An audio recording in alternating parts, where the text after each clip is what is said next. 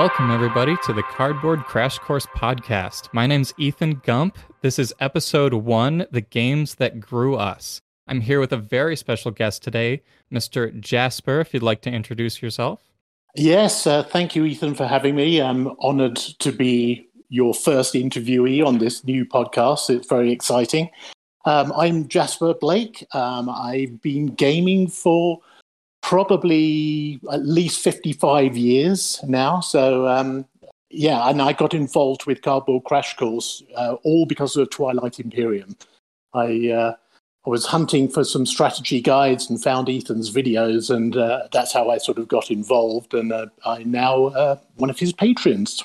Very nice. Yeah, and I'm very appreciative of that. I'm very involved with the patrons there. But as far as your interest in Twilight Imperium goes, we had a little bit of chat before the show started about how many people you've managed to get into your Twilight Imperium group. That's kind of unheard of for most of us. How many did you say? It was 2 separate groups? Yeah, that's right. I mean, I actually live in Albuquerque, New Mexico, so it's not a huge town. So, but I managed to fall in. I started off with my business partner, her daughter and husband, and the daughter's boyfriend, and we sort of had some games together. And then I met up with another TI player who had his own group, and he invited me to play along with his people.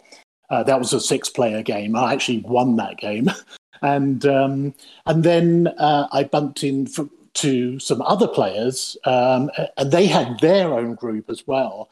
And so I've got these 2 separate groups that I sort of get to play with on different occasions. So I'm actually spoilt in terms of the number of TI players that I have at my disposal. So, yeah. One guy, it was really funny. We often play in the back room of this little local cafe.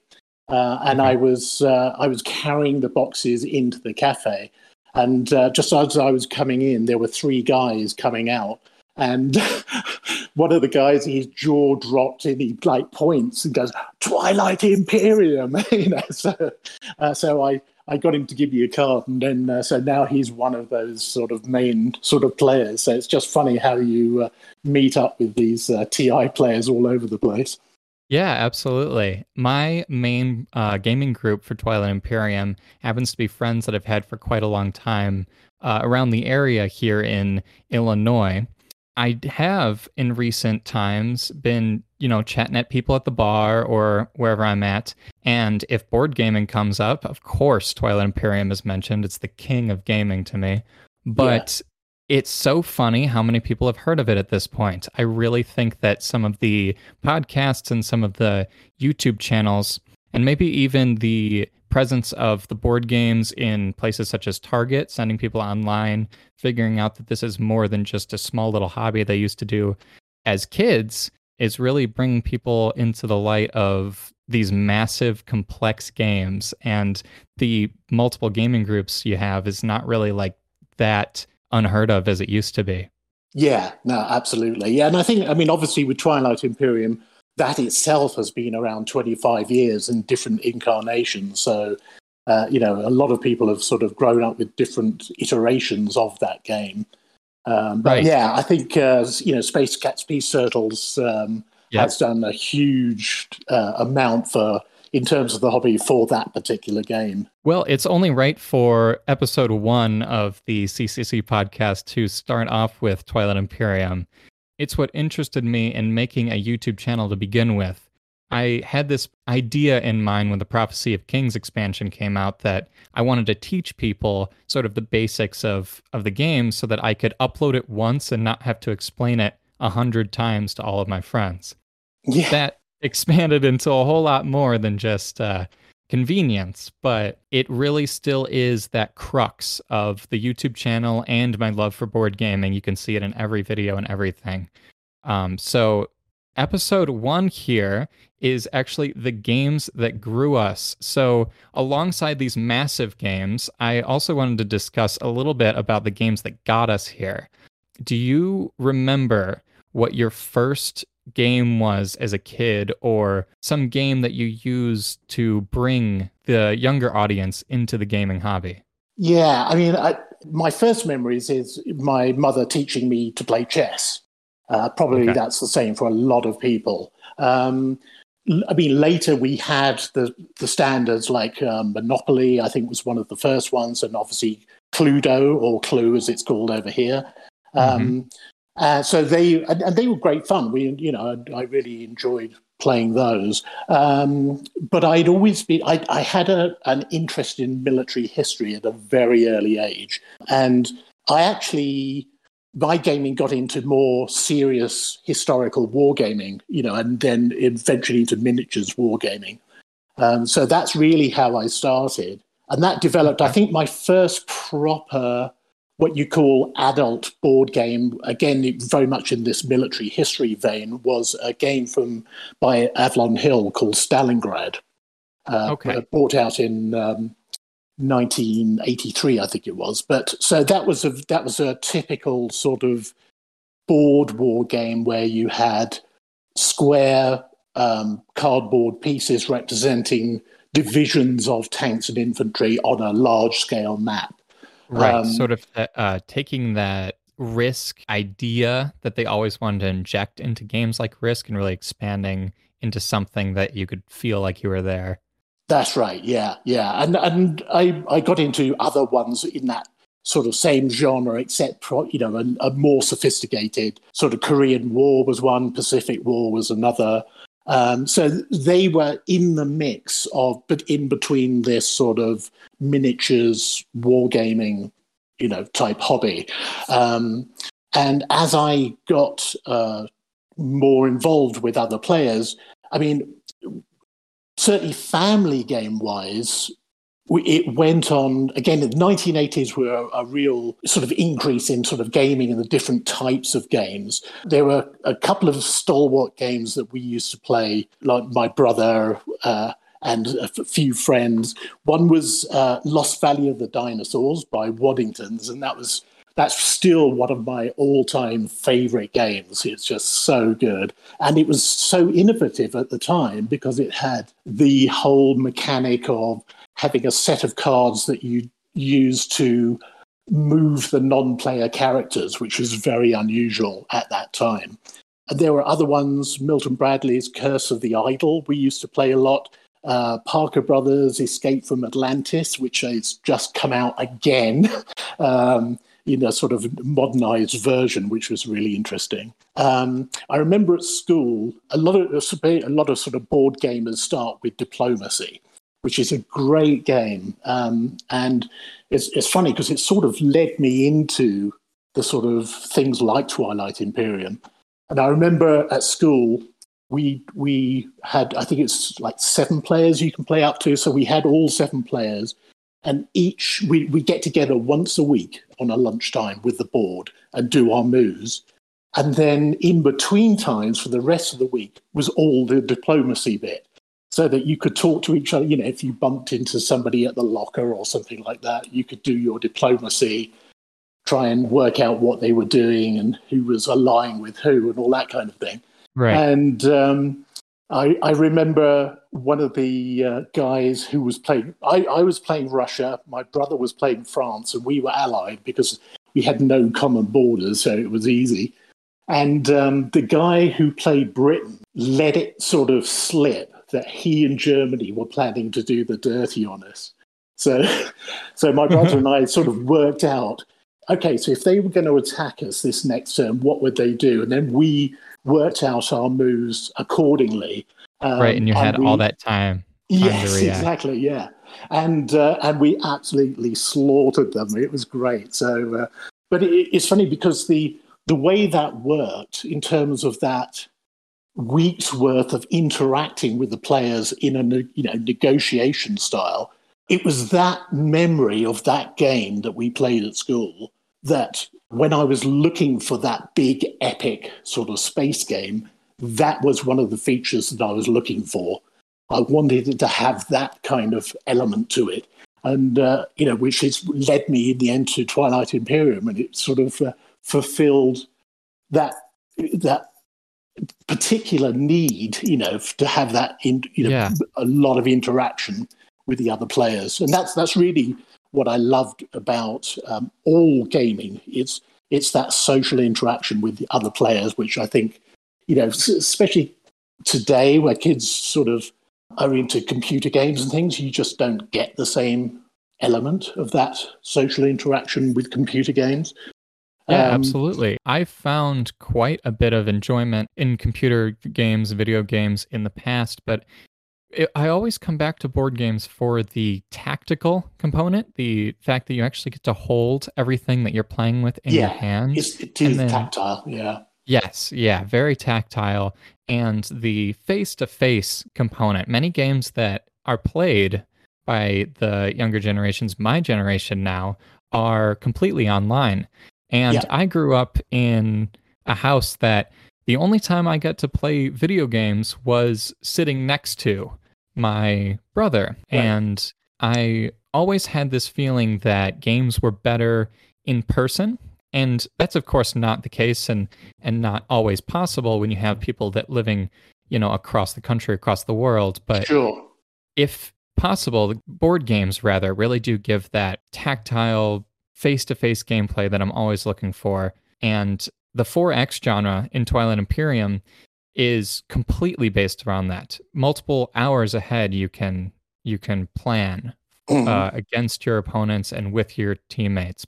I think that's one of the reasons, really, why I don't do a whole lot of solo gaming, because to me, it is that social interaction that is a Okay, huge yeah, component of board gaming for me. I love.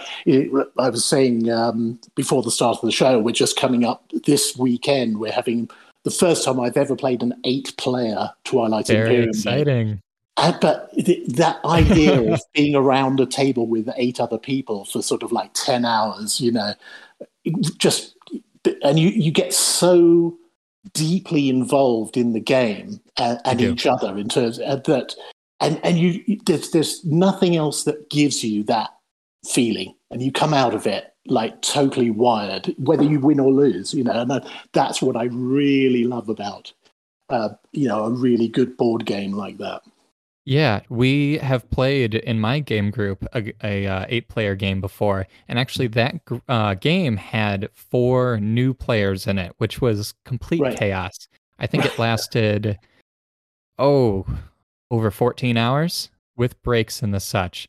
But sitting across the table with 7 other people and all the different mechanics playing together. But Twilight Imperium really does a good job at allowing you your time to shine because there really aren't too many instant mechanics or mechanics that you can, make somebody feel bad on their own turn. And I think that is one of the reasons why I enjoy that game so much over other social games such as maybe Magic the Gathering, because Yeah. you're unable to completely ruin somebody's plans when it's their time to shine. Every in Twilight Imperium's case, 30 minutes or so. Yeah, it's funny because I played a lot of Magic the Gathering, in my sort of 20s, I guess. Yeah, Because that's not to harp on it. It is a fantastic game, but yeah, yeah, yeah. I mean, yeah, and you get different things from different games. I mean, like you get a lot of maybe social interaction from a party game, but that's not the same thing somehow. You know what I right. mean? And I think that's one of the reasons Twilight Imperium is a classic case, because the thing that I really loved about that game, right from the first time, and thank you, YouTube, because YouTube's such a great way of checking a game out to see if it's going to fit what you like in a game. And Hmm. that's what I did when I was first looking for that epic space game. But the thing I love about it is that all your game is concentrated on that board, and it's the interaction with the players. You're not having to sort of think about the mechanics so much, because the mechanics are fairly straightforward. You have your cards, you know how to play them. You have your pieces, you know how to play them. Yeah. You don't have to sort of go outside the game to think about the mechanics. And that's one of the things that just has sort of put me off from playing a lot of heavy Euro games, because there's so much emphasis on the mechanics that it takes it away from the board. Whereas, something like Twilight Imperium, all your concentration is always on the board. And nothing interferes with that, and that's again a really important point for games for me, is that you don't want the being part of the story to be interrupted by the mechanics. Right. Well, not to go off on a crazy tangent here, but I have heard of a game called The Search for Planet X. Have you ever heard of this? I have heard, yes. I think I've probably seen a bit of a video about it, yeah. Okay, I've always been incredibly interested to try it, but I just can't get my finger to press the purchase button because of the fact that you're constantly being pulled away from the table.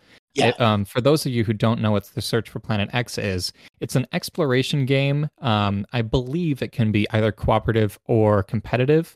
But you're essentially searching for a planet in a space system similar in art style to Twilight Imperium, but it's in our solar system, and you are constantly looking at your phone because all of these cards have QR codes on them. Right. And you're having to scan the QR codes, and that's giving you clues on what cards to flip next and all of this. And it's an incredibly interesting game because it can constantly be updated on their website with more missions and everything from these QR codes. But the fact that you're constantly being pulled away from the board and you have to read all the stuff that was never in the game box to begin with, sort of pulls me away from the game. But that's such a side tangent. I've been wanting to talk about that game for a while. Yeah.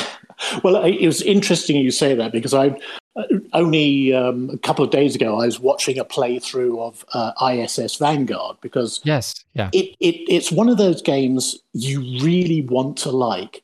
But I've had a look at a couple of different people doing playthroughs of it, and both times I just could not watch the whole video all the way through. It was just too laborious. It's too focused on the mechanics, and it seems so slow. Again, exactly like you were saying, it's app based, so you're going back to the app for a lot of the story elements, and there's a lot of sort of housekeeping involved in that game.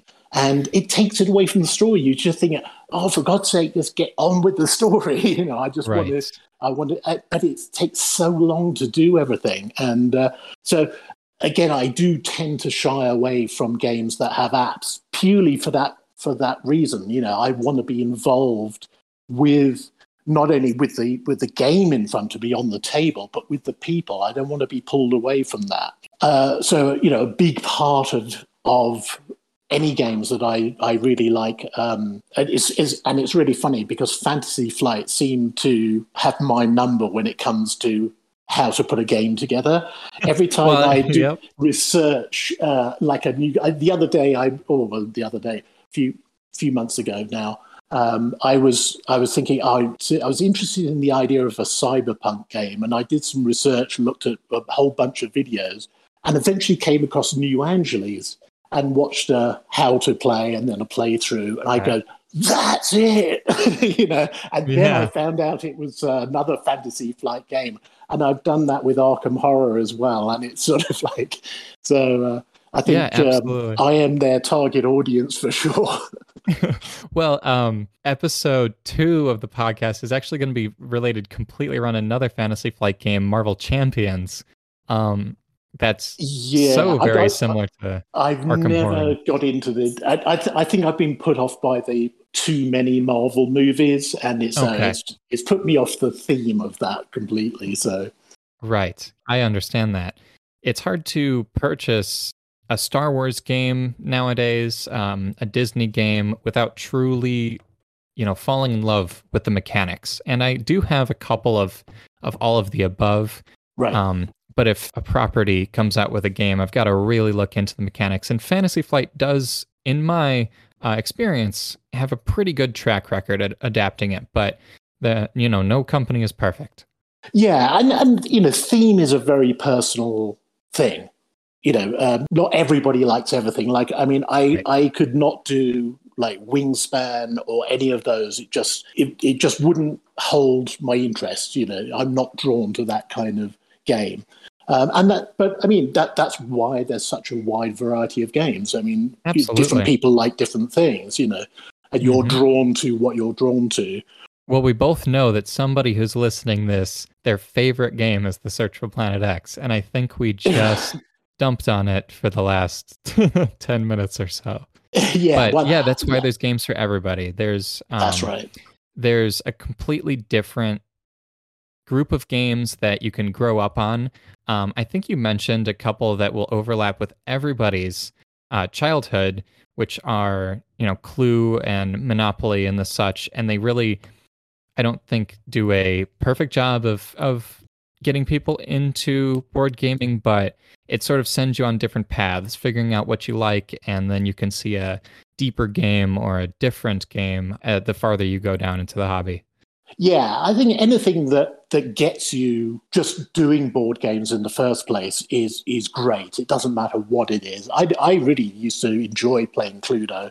It's a Hmm. great little game in its own way. I mean, it has a lot of faults, obviously, but I mean, again, it's not necessarily even about the game. It's about the feeling you get with interacting with other people, you Yeah. know, as part of this sort of gaming experience. And yeah, I mean, a lot of people will never progress on from that, but if people like it, the variety available now is just amazing.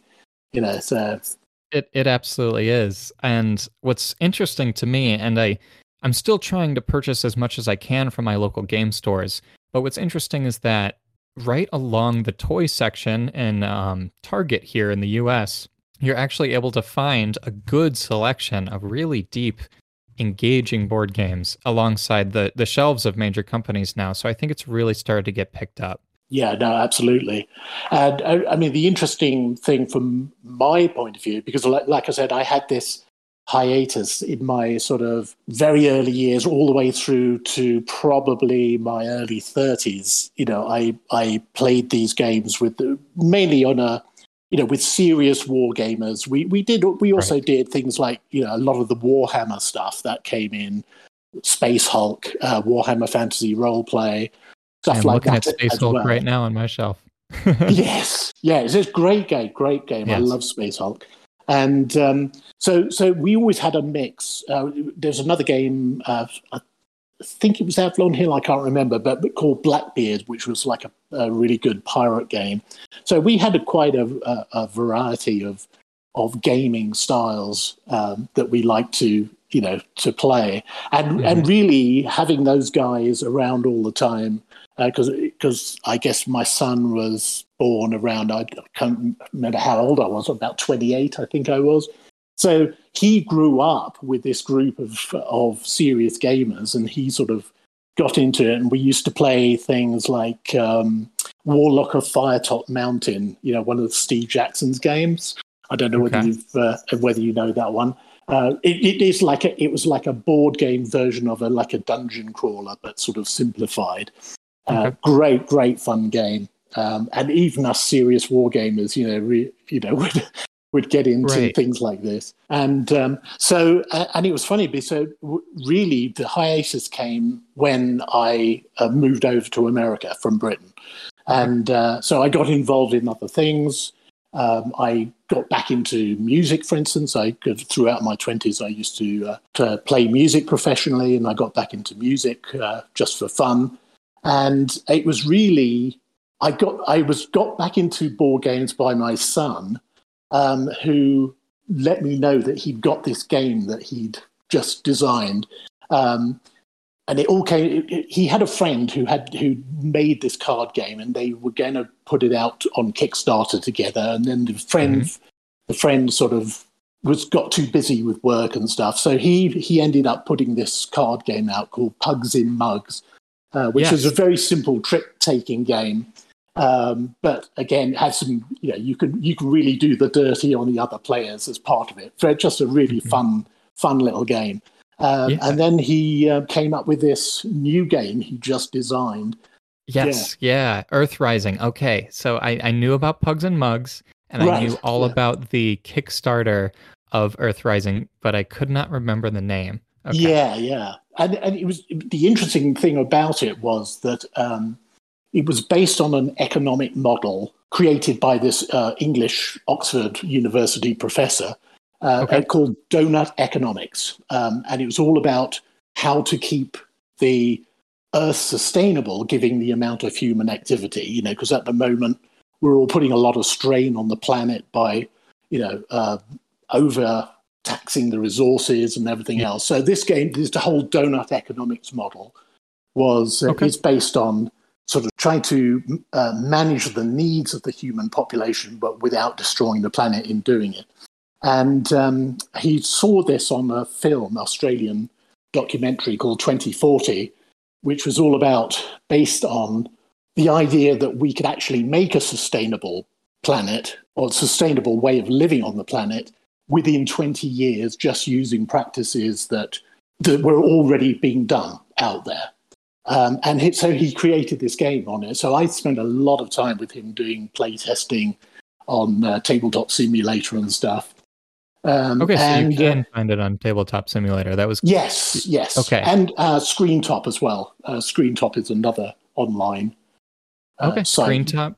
Yeah, you may I say that you are taking all of my questions right out of my mouth. I wanted to know all about this Earthrising game. The Pugs and Mugs, I was actually going to purchase myself a copy after this. Yeah. Oh, you'd love it, honestly. Yeah, even serious, like serious Twilight Imperium players would get off on this game because it's in a really fun way. You can really do the dirty on the other players, by stealing their mugs and.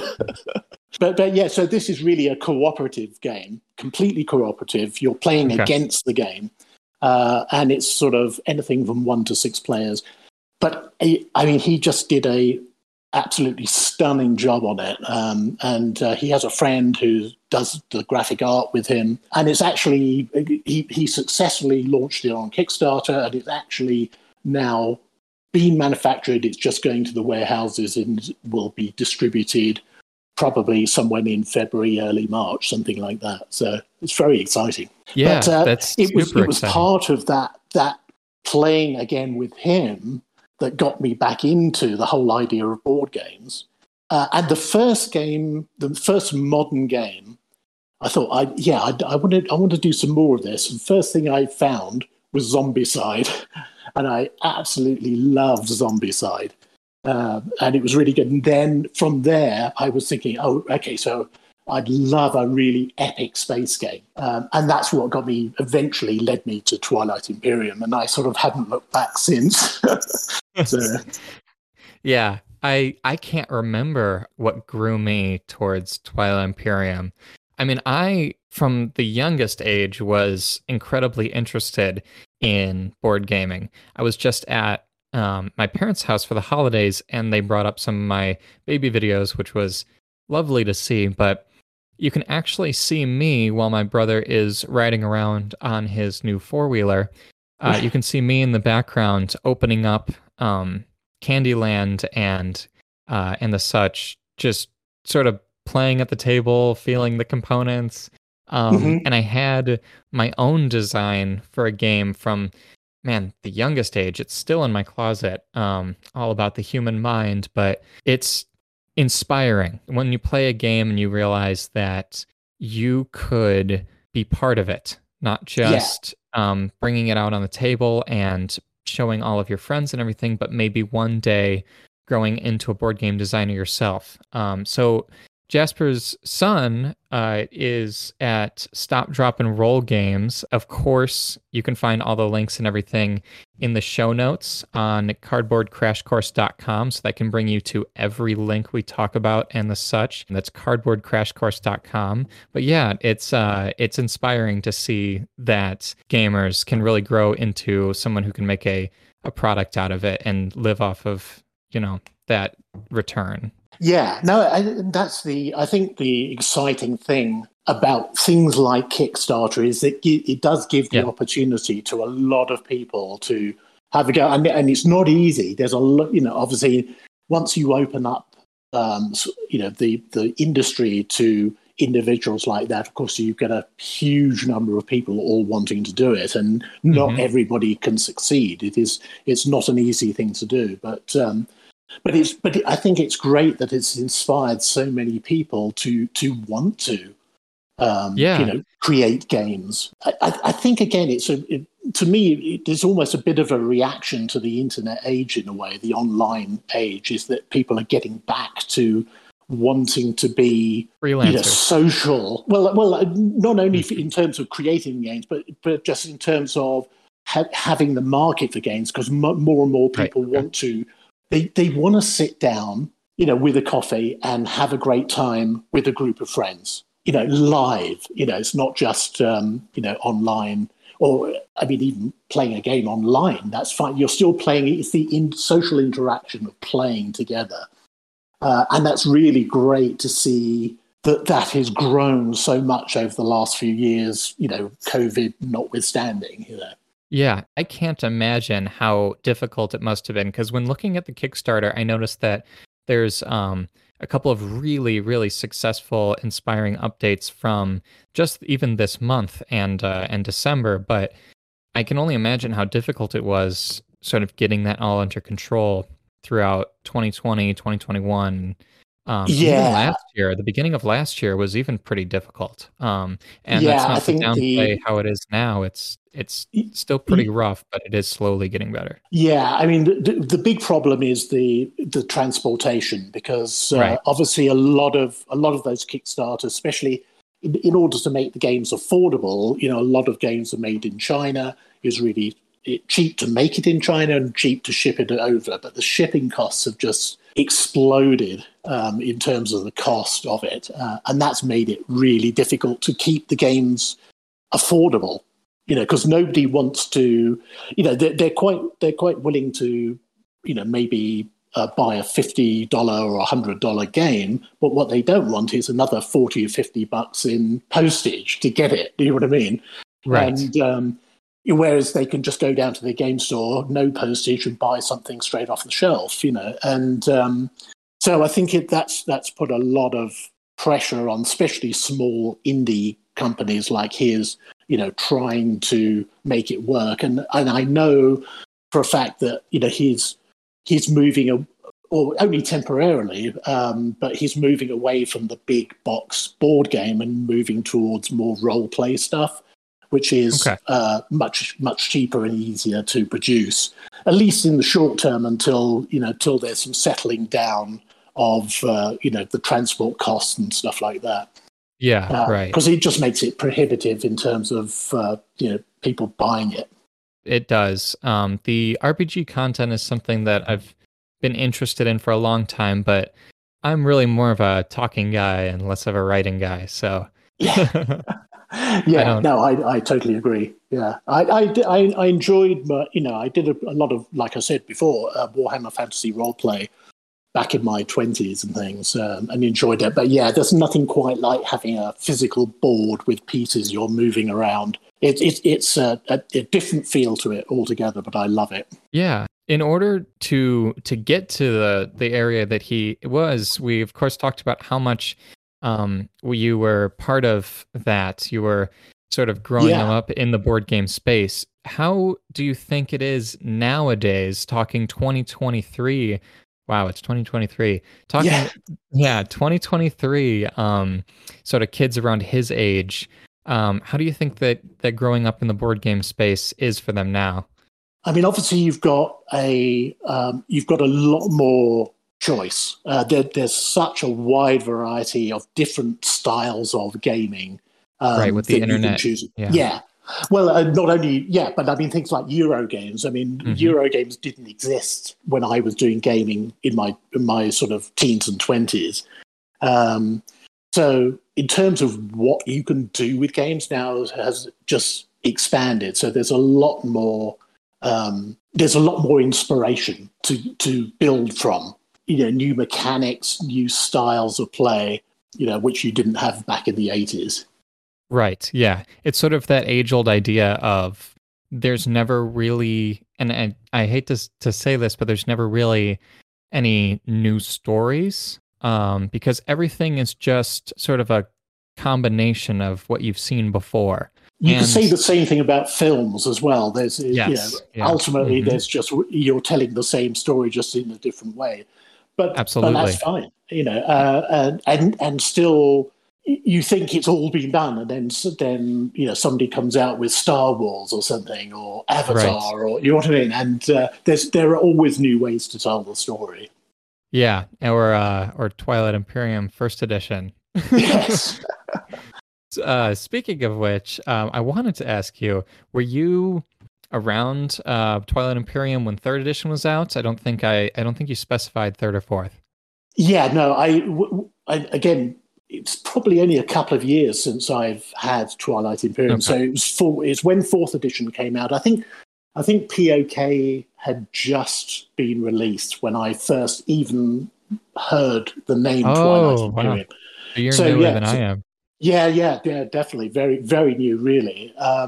And you know, again, my process of discovery now is YouTube. And so I was looking, I knew I love space themed games. I wanted I wanted something epic, something like on the scale of like a Star Trek or Star Wars, but not with that IP, Right. just something. And so I hunted. You do your little YouTube search, top 10 space game board games or something. You know what I mean? And then you look through Yeah. them all, and you go, nah. Ooh, that You've looks always got interesting. things like Eclipse and yeah. That's right. Yeah, Right. yeah. And I looked at them all. I looked at all those, and I stumbled across a video by the Board Online, Board Offline. Okay. Is one a gaming channel, and he was doing a 3-player playthrough where he was actually doing all the different players of Twilight Imperium, and I watched that, and I go, and it's that instant thing. You go, that's it, Yeah. that's the game, and that was what it took. It took quite a bit of persuading to get POK. But I'm really glad I did. I added that on at a sort of probably a year later. Right. But now I've got everything. In any codex that comes out, I'm straight there. Oh yeah, I'm on it. I'm on it the day it's released. Have you told your son about your addiction to Twilight Imperium? Oh yes, he knows. He knows very well. Okay. The Has really he played? interesting thing. Well, it's funny. He's a bit sort of ADD, and it's too slow for him. He can't Oh, okay. contemplate a 10-hour playing the same game for 10 hours. Here's a like 1 Hey, it's hour game, understandable. 1 to 2 hour game maximum. People who And play 4X games for 10 hours are a special breed of people. Yeah, I think so. Yeah, I mean, he's really happy for me that I've found this. But yeah, no, he has tried it. He gave it a try. We did it on Tabletop Simulator. Okay. But yeah, no, it's not something he's ever going to sort of participate in. But Do you think you could meet in the middle with a game like, there's that new Dune game. It's kind of a Euro, but it's got some political elements, but it's definitely about cut in half from Twilight Imperium. Do you think you could meet in the middle with something like that? maybe, yeah. I mean, I'm not. It's funny because this friend, the wargaming friend of mine, throughout my 20s, was well into Dune, and he had the original Dune board game, and I remember playing that. I'm not. I don't know whether he's really into Dune or has sort of been part of the Dune universe Right. in It goes his back reading. all the way to the IPs we were talking about. Yeah, exactly. That's right. And if you haven't read the book or you're not part of it. I mean, even I'm not that. I've seen like both films, but that's about it. I haven't read the book. I'm not sort of as into that IP as like my friend was, for instance. And some things just pass you by. They Yeah, just yeah. I absolutely. I'm not. My basement is not a game store. Yeah. As much as I wish that it had as many shelving units as that, I got to keep it under control to Yeah. a certain bit. Yeah, it's interesting because I'm trying to curb my Kickstarter habit as well. I've invested in like two games which are Right. coming out in the summer. One is Okay. called Coalitions, which is essentially a Napoleonic strategy game. It's all about that Napoleon period, which of course I war gamed. I love the Napoleonic period, and the Coalitions again. It's negotiation, so it's a very high level. It's countries banding together to defeat Napoleon and all that kind of jazz. Except you've all got your own agenda, so the coalitions change over time. So that's a really interesting concept Okay. for me. And the other one was a game called Through Ice and Snow, which was essentially about the 19th century voyage to try to discover the Northwest Passage. And I'm a huge fan of Dan Simmons, who wrote the Terror books. They made a TV series out of it. Okay. Which was all about it's based on the historical trip where these two, the Terror and the sister ship, basically disappeared, and they were discovered maybe a year and a half ago, something like that. They found the sunken ship, the Terror, in the ice waters of north of Canada. But it's a fascinating. Again, it's one of those games which I don't normally like. It's like a bit of worker placement and a bit of like cube stuff, which I hate cube stuff. Terraforming Mars isn't your thing? But again, it's all the story. You're so drawn into the story of these ships because it's competitive, but you're playing against the game as well. You have to work together to a certain point, otherwise you all lose. Yes. But it draws you into the story of this expedition trying to discover a way through the ice. You're dynamiting the ice to get your ship through, burning fuel all the time, using the knowledge of the local Inuit tribes to help you find food. And it just draws you into the whole story. And I couldn't resist it. So that's my Kickstarter indulgence. I've had a couple of those, definitely. Do you think that either of those or Twilight Imperium or any of the others that you've got with you that you would suggest as sort of gateway games for those younger players or for those older players just now getting into it? It's funny. My son, for a birthday present, bought me a game called Rise of Tribes, and I always describe Rise of Tribes as like a pocket Twilight Imperium. There's a lot of the same elements. It's like a victory point track. You've got different tribes with different abilities. It's area control. There's events. You've got a lot of the same elements, but it's a game that you can play in, an hour and a half, 2 hours. It's like four player game, but has a lot of those elements, and that's a great little game. The components are gorgeous. It's very well produced, and so if you're into those like strategy or you want to try out those strategy games, that's a great one to get that sort of Twilight Imperium effect without the 12 hours of gameplay. Yeah, without the just crazy commitment. I've talked to members of my family before, namely my brother, about sort of joining my friend group in playing these massive 4X games. And I am completely unable to sell them on the idea that you're going to be sitting in one spot for the entire day. So that Rise of Tribes sounds like a great way to sort of get people into the idea. Yes. They're much more likely to play something that's shorter than that crazy game of Monopoly they played as a kid, rather than longer. Which actually was kind of a point I wanted to make. Do you think that the games that are sort of presented as the gateway games instead of these, specific ones that we have chosen off our shelves, do you think they've sort of put a rough idea of what board gaming is in somebody's mind? Because I know that a lot of people hold contention for games like Monopoly for having to sit around a boring table for the whole day. Or do you think that it's perfectly fine? I think it all goes back to what inspires you in terms of the theme? Are you, do you like space games? Do you like space stories? Because that's going to attract you to a gateway game that's based on the space theme.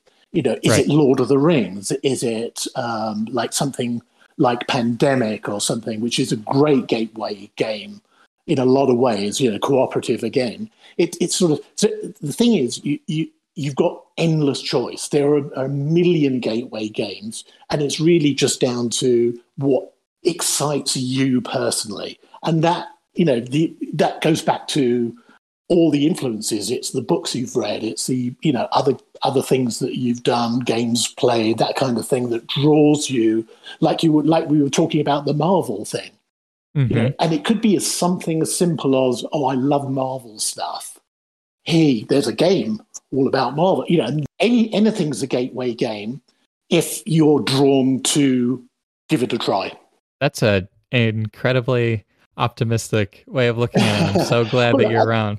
I think the people graduate to the bigger, like the big 4X games. Hmm. If they get really into gaming, then they'll graduate to something that stretches their gameplay more and more. So they'll look for that.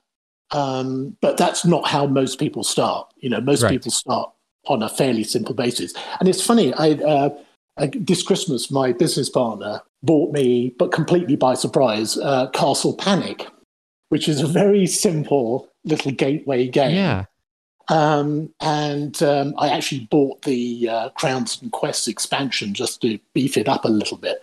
But it's a great little gateway game. It doesn't take any time. It takes maybe an hour. You've got like up to 6 players. Really, so you can get it going very quickly because the rules are so simple. And it's that whole defending the castle against the horde of monsters idea. And Right. it's the sort of thing that would inspire people on later on, maybe to something like Gloomhaven, eventually, you know what I mean?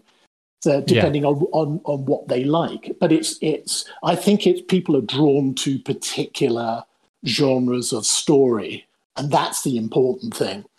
I have to attribute some of my love for the space type theme, the sci-fi experience to my father's love for Star Wars. It's Star Wars has always been sort of there. I Yeah. can't remember a time where it wasn't. I think one of my first movies that I saw as a kid was Revenge of the Sith. For me, it was Star Trek. That first, the early Star Trek series, and Doctor Who, of course. That was the other big sci-fi thing. So you've got to like the Nomad. Yes, I won my one win on Twilight Imperium with that. The first team of Twilight Imperium. I won with the Nomad. It was beautiful. Yeah, it's got that sort of time jumping, ridiculous theme to it.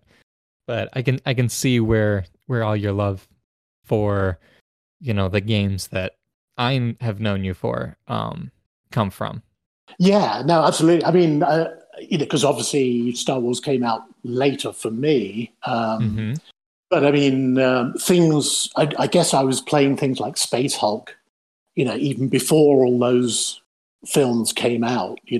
I don't know what it is. There's no way to really tell what draws you to a certain type of genre. You know what I mean? Whether it's the sword and sorcery stuff or the space stuff or even like with Wingspan, like the nature stuff or Right. Everdell, and it's whatever lights your fire.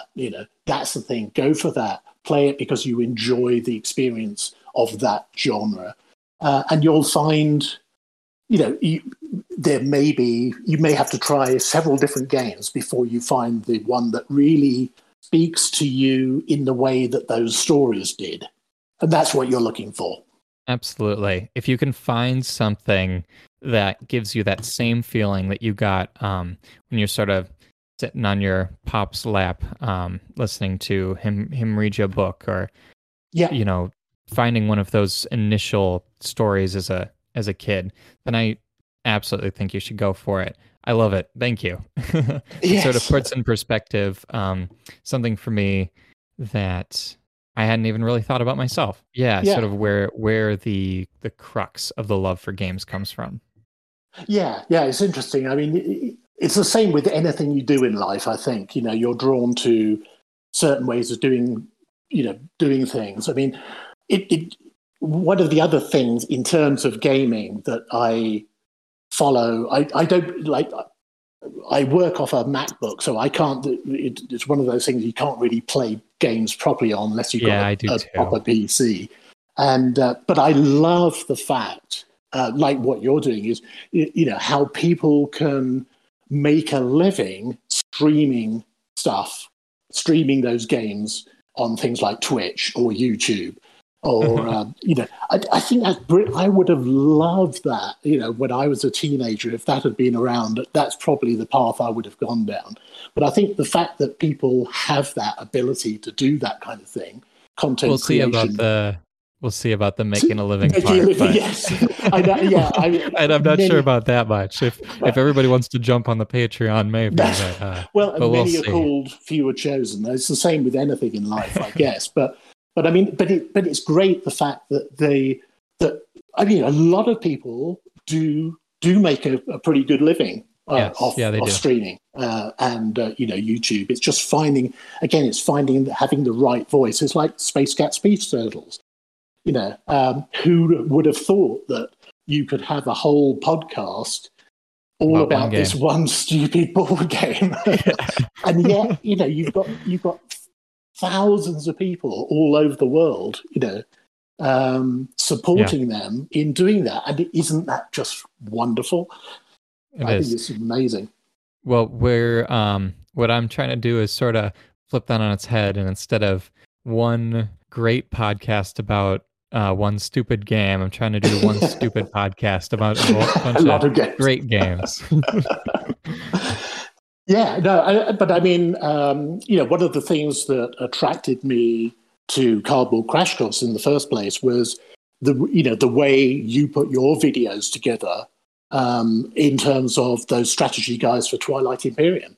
Well, thank I you. share those around to like new players all the time because it's the and again, it's I don't know what it is that why I like your style over somebody else's style, but it is you're drawn to that the way somebody does something, and I think there's room for a lot of people to be talking about the same game, and some people will be attracted to your videos, some people will be attracted to somebody else's videos, and there's room for a lot of people, really. Yeah, well, I definitely think that I tried to take a approach that was very different. If Yeah. I don't want to, talk about myself too much because you're my guest, but I think my initial thoughts on it were that I think a lot more pragmatically and logistically about things, Right. whereas and that may come across as less fun to some people, but I definitely like I enjoy breaking things down to the numbers, and I know other creators will do that as well, but they definitely like to inject their humor, and Hmm. I I'm finding my humor, but for now I definitely do have my pragmatic side of things. So that was Yeah, sort of my flavor that I wanted to put in there. absolutely. Yeah, and that's one of the reasons I always go to your videos. Like, for instance, on this game at the weekend, I'm playing Nalu. So where do I go to check what should I be doing with Nalu? Straight to your video. Well, is there a player that I don't have a faction guide out for, because there's still 5 more to do, or 4 more to do. Yeah, there's been a couple of occasions where you've bought the faction guide out after I played them. Yeah. But no, I mean that's fair enough. I mean, there's 25 factions. It's going to take time to put together. But I know that even if it's somebody I've played before, I will still go back because you play Twilight Imperium over. It'll probably I've been playing 2 years. I haven't probably played a third of the factions yet. You know what I mean? Right. It's probably going to be 10 years before I've played every faction, and start playing the same ones again. You know what I mean? So I'll be back to that same video, even though I've seen it before. But the thing that always amazed me was that, how much of Twilight Imperium have you had to play to get that amount of knowledge about all those factions? There's there's just as much reading as there is playing. I'll tell you that.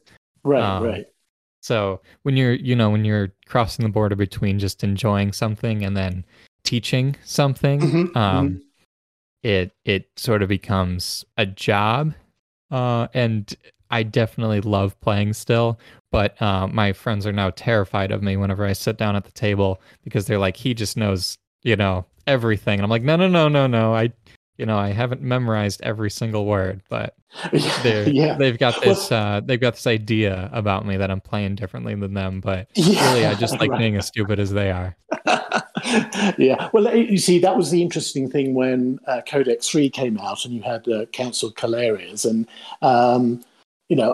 I hadn't even got to the idea of playing Council Calarias yet. And yet people were coming out with strategy guides about it. And I thought, well, how many games have you had to play to know how to play these properly? Yeah, but, TTS is my best friend. Yes.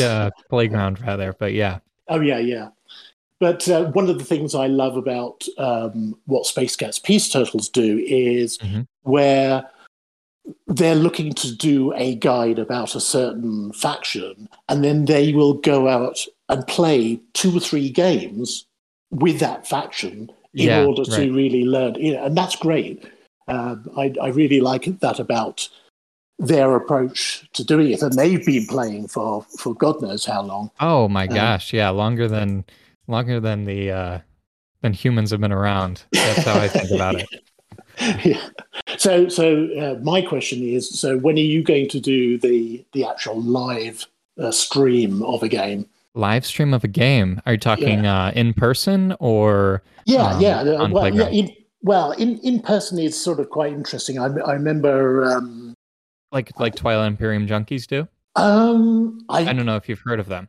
I've heard of them. I'm not sure I've watched them. There was a guy called Keith Ballard who had a group of friends based in somewhere around Sacramento, I think, and they did a couple of live streams with them round a table, obviously multi-camera and everything, which was really interesting. And there's something about. I know it's a lot harder to stream a tabletop game because you've got to zoom in and out all the time, which is easy to do on Tabletop Playground or something. But there's something about, again, having live players around the table interacting.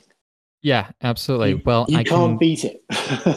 No, you can't. I can tell you that my absolute favorite moments have come from live games. Actually, just the last live game that I played with my friends, one of the players, and if they're listening, they'll know who they are, just sort of accidentally won. They didn't realize they had a secret objective that they could win off of, and that was quite possibly the most honorable way to win I've ever encountered. But as far as creating a video or a live stream of it, I would like to break it down into more of a reality show. Maybe, where I kind of get highlights from every round and then talk, interviews with the players in between the rounds. I don't know if that sounds interesting, but if anybody listening would be interested in that, you can also let me know. Have you watched No Rolls Barred at all? I have not. Is that something that they do? Yeah. It's a weekly thing. It's a bit, like the Will Wheaton tabletop series. Absolutely. Yeah, it's like a British version of that, except it's a lot more irreverent than Will Wheaton. So they do it live, sit around the table, and then they have these little bits that they do where they interview them on camera halfway through about what's happening in the game, and it's very funny. You love it, honestly. I'll absolutely check it out after this. I would love to create something like that. If we were ever interested in doing a playground live stream or a tabletop simulator live stream, I'd love to have you in the game if possible, if you've ever Yeah. played No, online. I've certainly done that in the past. In the last Space Cats tournament, I did some. They were doing some practice games, and I got in a practice group with Cody TCT, who Yes. Hmm. almost won the, and that was great. We had like two or three different games of different numbers of players, and had great fun with those guys. Really nice guys. So yeah, I'd love to, be happy to. It's all a question of timing for me. Yeah, absolutely. And now, I know that you're a little farther out than I am, but will you be making it to Gen Con this year, or is that are Um, conventions not really your go-to? well, it hasn't been because of the COVID thing. I don't want to spend Right. like 3 days. So I If you don't ever know. end up wanting to, Yeah. no pressure at all. If you ever end Okay. up wanting to for a day, just Yeah. let me know and we'll set up a table together. Okay. Yeah. Yeah. Yeah, Be absolutely. And happy to. that goes to not just you, but all the listeners as well. If you're making it, just give me a message in the Discord or wherever, and we'll try to set up a table with 6 or 8 of us.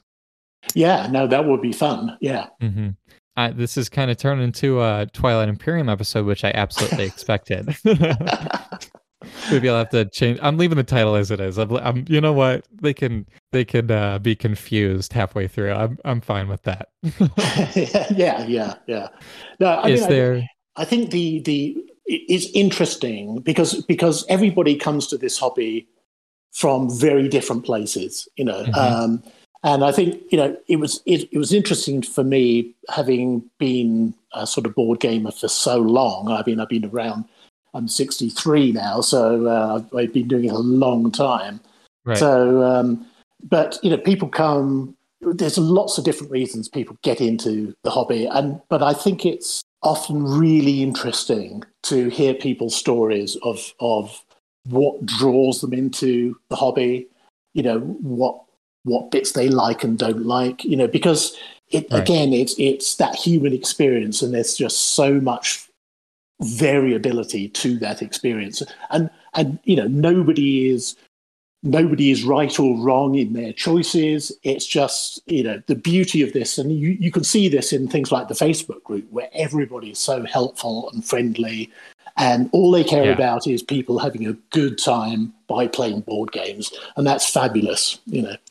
Yeah, absolutely. I have made it my passion for board games, and I think I'm sort of getting people around me finally involved with it all. And that's one of the main reasons why I wanted to have you on as a guest and sort of tell Jasper's story, Yes. because you it was really interesting to hear that you sort of inspired your next generation into gaming, and I know, yeah. It you've was got it to was feel quite a proud of that. surprise. Yeah, I do. I'm enormously proud of it, and I love being included as part of it in terms of, especially the play testing and discussing what bits should be changed or not. And I love being involved in that process. I mean, if he ever made it rich with some huge pandemic type game, Right. then he can employ me as a play tester full time, as much as he Absolutely. likes. Well, I'm definitely looking forward to his game coming out, that Earth Rising game. I was part of the Kickstarter, but hopefully he'll have it up on the website for me to be able to check out as well. Yes, it But will. Yeah, he's got his own Shopify site, and so people can buy the game oh, through that. awesome. Yeah. If any of you want to, help him out in his career there, of course, check out the show notes. Is there any sort of last things that you wanted to tell about your board game experience throughout your life, and sort of tie a bow on why you love it so much to the audience here? Ultimately, human beings are social animals, and one of the things that the board gaming industry really does well is bring people together around a common experience. a common shared experience, if you like. They're all part. You can be part of that story that you're all involved in at the time. And I think one of the areas that I know my son has been really interested in is the value of that experience, around a board game table, especially for people suffering with mental health issues, for instance. I think it's enormously valuable experience to have that social interaction and fun and playing like with sitting around with a group of people. And if that experience can help somebody through, some tough mental issues, then brilliant. And I think COVID has shown this more than anything, is that we need social interaction. And this is a great way. This brings like people from all walks of life. Doesn't matter where you come from. Absolutely. How, whether you're politically different or racially different or whatever it is, none of that matters when you're sitting around a board game table playing a game. Everybody is welcome at my table. Yeah, absolutely. And you're so involved in the game that nothing else matters, and that's great. And that's I think we need more of that in our lives. Well, that's beautiful. Thank you. And thank you for coming on today. I really appreciate you taking time out of your day on this Tuesday afternoon to be on the very first episode here. Yeah, I'm flattered to be asked, and I hope it just gives some insights to some gamers to get inspired and be number 2 podcast guests. Yeah, tell their story. Yeah. If you want to help out the channel, you can absolutely check out cardboardcrashcourse.com. If you want to find the show notes or anything we talked about in this episode, I want to thank my patron really quick in the Crash Course Professor tier, Turtle Dude. Thank you so much for all of the patrons, including you, Jasper, or JJB, as you'll find him on Discord. So if you want to ask him any questions or me any questions personally, check out the Discord as well. That's all on the Cardboard Crash Course website. Thank you very much again, Jasper. I appreciate you coming on so much, and have a great day, all of you.